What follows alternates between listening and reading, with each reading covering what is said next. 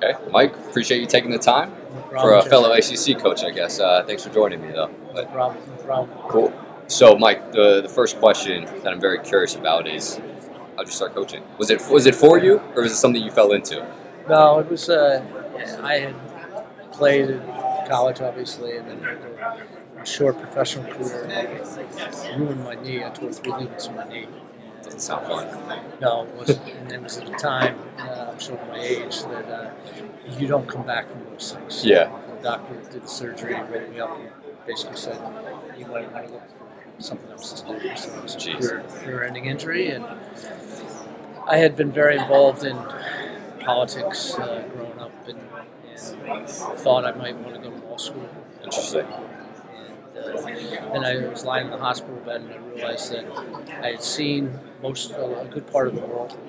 All of my best friends that I made were either high school teammates, college teammates, professional teammates. So the game had given me a lot. And my mom's a teacher, and I decided that I'd be a teacher in short pants. Yeah.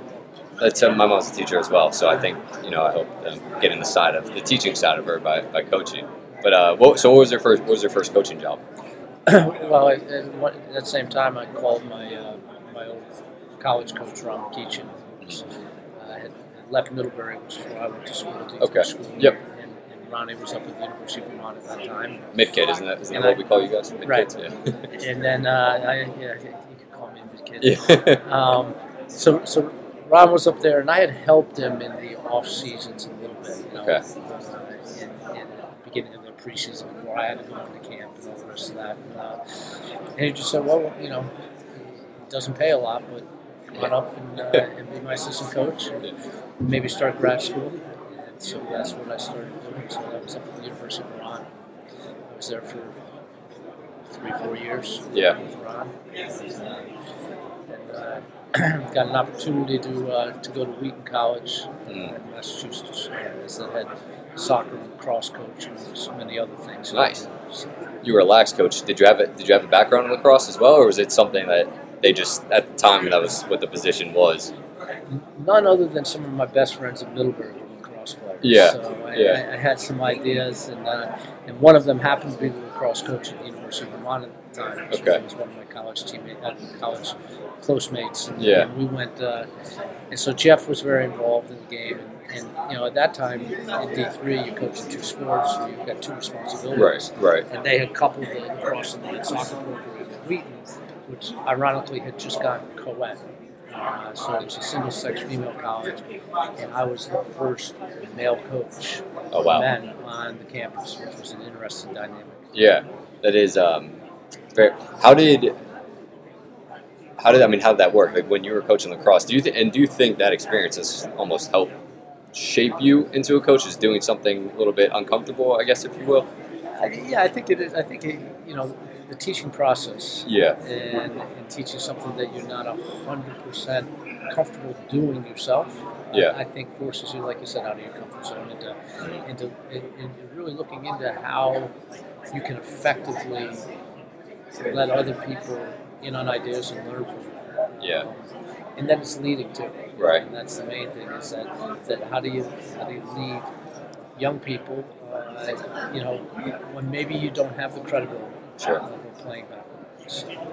So how'd you go about doing that? What were some of the things that you did? I called Jeff a lot. Yeah.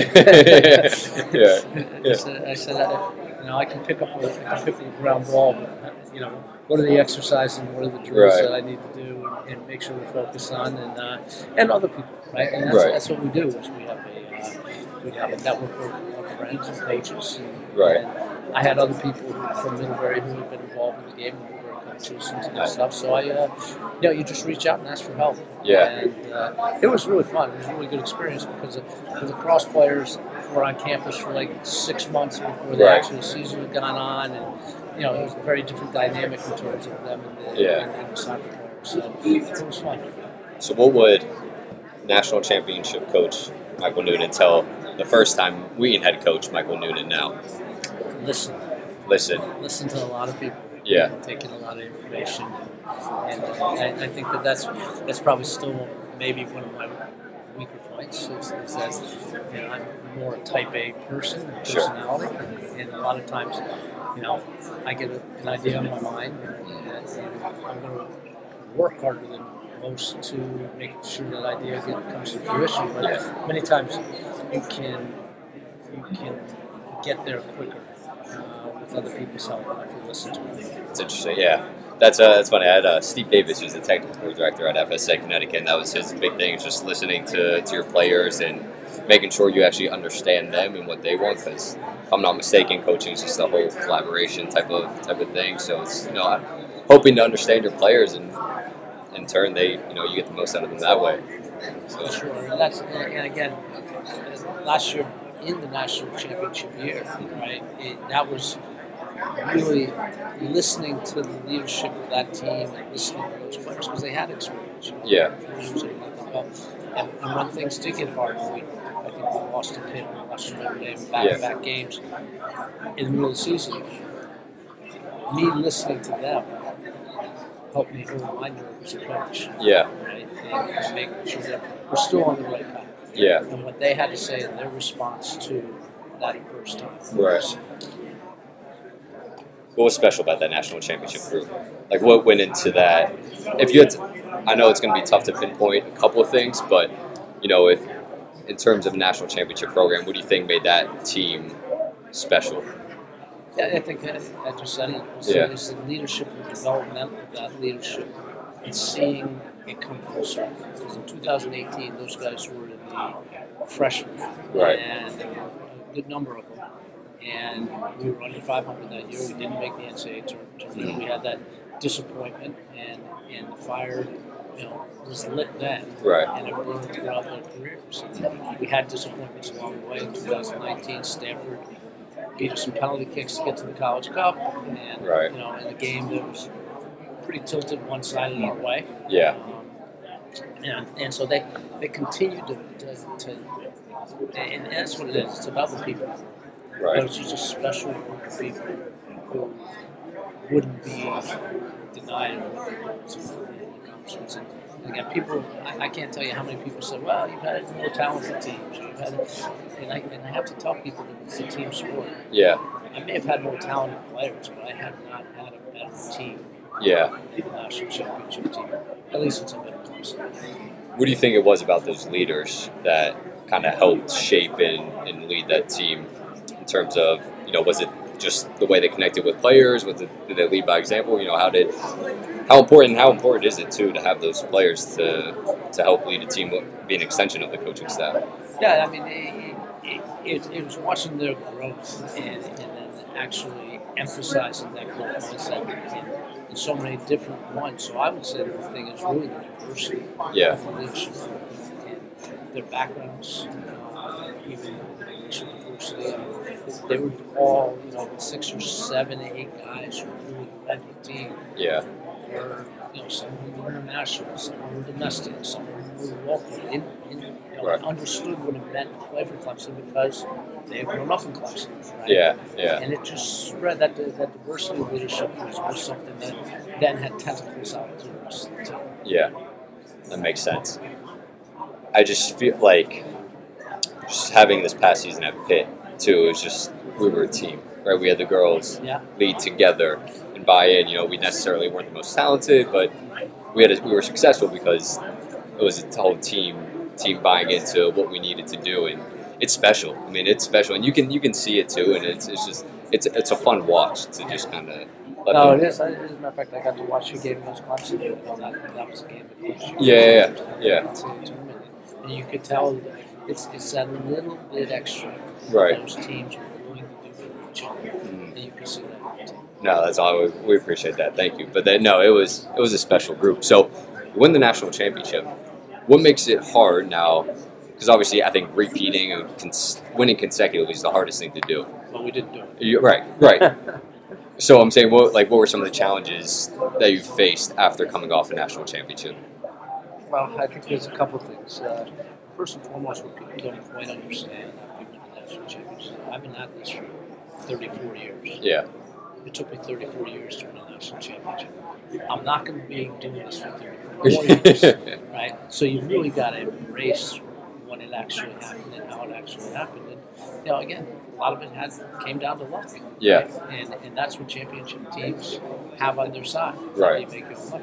But at the same point, so the expectation from my standpoint, because I was realistic about my entire career and what it took to get there, was pretty reasonable. Yeah. And then I just tried to channel into this next team that they're unique in their own way. Right. That they're gonna have the same experiences of ups, downs, adversity, and we're different. Yeah. But to not put the weight of expectation on others to repeat or do the same thing in the past is something that, because no matter what you do, it's there. Right. Because the general public, fans, the community, the soccer community, and whenever you walk into another arena or they come into your arena to play, they are playing the national championship. Right. So they're bringing their best. And it's going to be there. They're not necessarily playing against the national championship team, but they're playing the national championship. Yeah. Do you feel that the group this year kind of, I don't want to say felt a burden almost to repeat, or do you feel like they put too much pressure on themselves to try to live up to the national championship again? I think living up to the Clemson standard that we set for them is very different. Okay. And I think it's really good. Yeah. And that's why I have so much pride in the players that play for Clemson, because the standard is so high. Right. And I think we emphasize meeting that standard. Yeah. Other than that, again, weight of expectation, following the path, and it's not easy. It's what is that standard, if you don't mind? I mean, it's surrounded in a number of things. Right? We've got 8 or 9 core values that start with pursue excellence, emphasize education, and then having fun. Yeah. Right? And we talk about the 3 pillars to our program. The first one is be understanding. So what you're doing is you're doing it for people. Right. Other than yourself. Right. Whether it's your teammates, the school, the fans, but it can't be all about you. Right. The second one is being self-sacrificing. Because not only do you have to be on the center, but self-sacrificing is different. You've got to be willing to give up things of yourself in order to make your teammates and your team better. Or else it's not a team sport. Right. And the last one is humility. And being able to go through your the experience, understanding that you are doing something, you're a common person doing something very uncommon. And understanding that that's who you are at the base. And we try to make sure that they understand that this is only to appreciate the benefit of being able to be healthy and be able to play your sport when so much around you is so different. The challenges around you are so very different. So that's why the last core value is to have fun, play a game. Right. If you come to practice and you've got a rope on, you've got no time. Yeah. It's bigger, right? Yeah. There's a lot bigger than a game. How long did it take you to come up with these core values, core principles? And are you constantly kind of refining them? Yeah, I mean, what we do in the springtime is we have our leadership group. Yeah. Go through that and go through it in some depth and detail, and have to come up with some examples, either in the past seasons or in their life that reflect those core values. Yeah. And we asked them, I mean, should anything be added or taken out? And since we came up with those, probably about 16. What came up with it was when I was coaching Brown. It was a leadership group at Brown. We sat down and said, okay, well, what's important? Right. What is it that we really do? The only one that has changed or been added, is during the Black Lives Matter and George Floyd, as soon as we added race diversity. Yeah. That was something that should have been there from the beginning, because that's what we are. Right. The game's a great game. Making sure that diversity is not a challenge to us. Diversity is something we need to embrace. Right. And so that's been added to it. But yeah, it took a career. I mean, I'm a grinder, not a genius. Yeah. It's the smart guys in the world that that come up, and that's why maybe they started around those Ivy League kids. Right. Who's somebody that's had a big impact on your career? Oh, jeez. For sure, Ron McEachin, who was my college coach. Yeah. Right? He's a huge mentor of mine. He brought me to this organization, and this organization has a huge impact on me as an American coach. Right. In growing up in the game. It was funny. I saw past coaches. I saw my youth coach, Dan Wu. Yeah. The other morning at breakfast, and ironically, Pele died last week, 2 weeks ago, and when I was a youth player growing up in Westport, Connecticut, Dan. Every Saturday, we'd pack up his black Volvo and we'd drive to the Meadowlands and watch Pele play. That's awesome. And, God winks at you sometimes, and I would come down the escalator. Right. My first night, who's sitting right there was Dan Wu. So Danny's been great. But probably during my collegiate coaching career, probably the person who's had the most influence on it is a sports psychologist, sports performance guy named Bill Bessett. Okay, yeah. Featured at this convention many times. And, I would probably say is he's the mentor. He's so clairvoyant, right? And I could not talk to Bill for like 40 falls this season, but he doesn't know the ins and outs. Right. I can not talk to him for 4 or 5 weeks, and I'll pick up the phone. I'll talk to him about 15 minutes, and it's like he's watched every training session. Just you can tell from talking to you? Just phenomenal insight. And Bill has never told me what to do. Yeah. But he's always asked the right questions to get me thinking about what's the right path we should go. Yeah. And it's so he termed it a number of years ago. You're thinking about it. And that's what he is. Speaking of those questions, how often? What are some of the questions? Let's say you win 4 or 5 in a row, or you lose 4 out of 5 in a row. What are some of the questions other than what are we doing right, what are we doing wrong that you really ask yourself to try to get the best answers? Well, I think most of it has to do with personnel and where we are with the team in their development as a unit. And that's how are they operating off the field? Right. What's the incorporation of the younger players with the older players? I mean, it could be anything along those lines, but it comes down to unity and cohesion is what we're talking about. Right. Because if we can have those elements within our team, right? I don't mean this to sound the wrong way, but the tactical side of it, generally had pretty well covered. I got phenomenal assistant coaches. Speaking to people about it. Hey, you wouldn't be presenting here if you didn't have it covered either, right? So it's so from that standpoint, I'm a student of the game, as most of the coaches are here, but it's more I call it the cartilage in the team that Bill and I talk about. What ties it together and what keeps it strong. Yeah, it's interesting. It's good to know. I feel like I'm always this is where I get in trouble, me personally, where I'll ask myself like too many questions and I start to overthink, and then I'm like, am I over complicating something that could be simple, or am I? And then I'll be like, or am I not thinking enough? So that's where I get caught in between. But maybe one day I'll get out of that phase. No, for sure. I can remember to this day.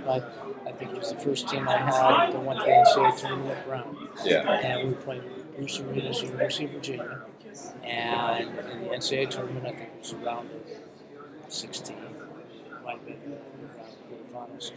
And I gave that team a scouting report that was unbelievable. Yeah. It was so unbelievable that they didn't understand any of it. Because it was just, it was good for me to know. Yeah. It was too much information for them to know. Right. And it was all if this and that, and this player does this, so I learned my lesson too, because they spanked us really good. Yeah. My team was paralyzed on the field. Right, because they're overthinking, right, about too much instead of like your core value, just having fun, huh? Right. But speaking of that, has there ever been a time in your career where you almost doubted yourself? Like, how do you get out of those ruts? Yeah, I mean, as a head coach, you doubt yourself daily. Right. I mean, that's just part of it, because you're the decision maker. Right. So you're not the person who's giving advice, you're the person who's actually making the decision. And with every decision, right? There is some doubt Right. as to whether it's going to work or whether it's not going to work. Yeah. Right. Some are easier. Others are more difficult. And it comes down to when we lose a game, right? Or I pick an 11 to play in the game. And we lose, it's my fault. Right. And I didn't kick a ball. Right. Right. And that's when the doubt starts coming in. But if you have, you do have to have that Teflon outer shield that basically says, in the confidence to go, okay, if we have failed, if we have made mistakes, that's a pathway to growth. Right. Right. And so you're going to be better as a result of that, not worse. Right. And you've got to believe it. You've got to believe it. Do you ever now is like thinking of the national championship? Like, is that for you? Like, because obviously you were searching for that for so long. Once you got it, was it almost like an addicting feeling? It's like, oh, now I need to get another one. Or are you almost like? Was it a sense of relief for you? I guess is what I'm trying to ask. A lot of people have asked that question. Yeah. And it's been the dream. Right. And when the dream comes true, right? It's like you see at the end of it, I'm going to Disney World. I went to Disney World. Right. And it was an unbelievable experience. Yeah. And yes, I'd like to go to Disneyland now. I'd like to do it again in a different way. But at the same point, they say different team, same dream. Yeah. And we'll continue to pursue that as aggressively as we had the third star on the Clemson crest. Right. But that's not what fulfills me personally. Right. It's not what drives you. Seeing guys graduate. Yeah. That drives me. That's awesome. Watching. I'm having dinner with alumni here who are now still involved in the game. Right. Whether it's at Brown, at Vermont, or at Clemson. Yeah. That's what drives me, is seeing other people's success. The full circle moment, right? So the last question too, and this kind of just touched on it, but we can touch on it a little bit more. When you finally do decide to step to a new role, whatever that may be, what's the legacy you want to leave after maybe 35, 40 years of coaching? I think the legacy of the people and the other coaches who have worked with the assistant coaches and the players. Yeah. I think that's the legacy, the immediate legacy, right? And what they're doing and how they're making the world a better place. Yeah. And how they're carrying on in their own way, and what I've been able to teach them. And from the standpoint of the game, I'd like to consider myself one of the first, not the pioneers, but the first generation of American coaches who have watched the game develop and grow onto the sporting landscape in this country, and be a very small part of that. I feel happy that I was able to do that. For sure. Well, that sounds great to me. I appreciate your time. Thank you very much. Jason, thank you.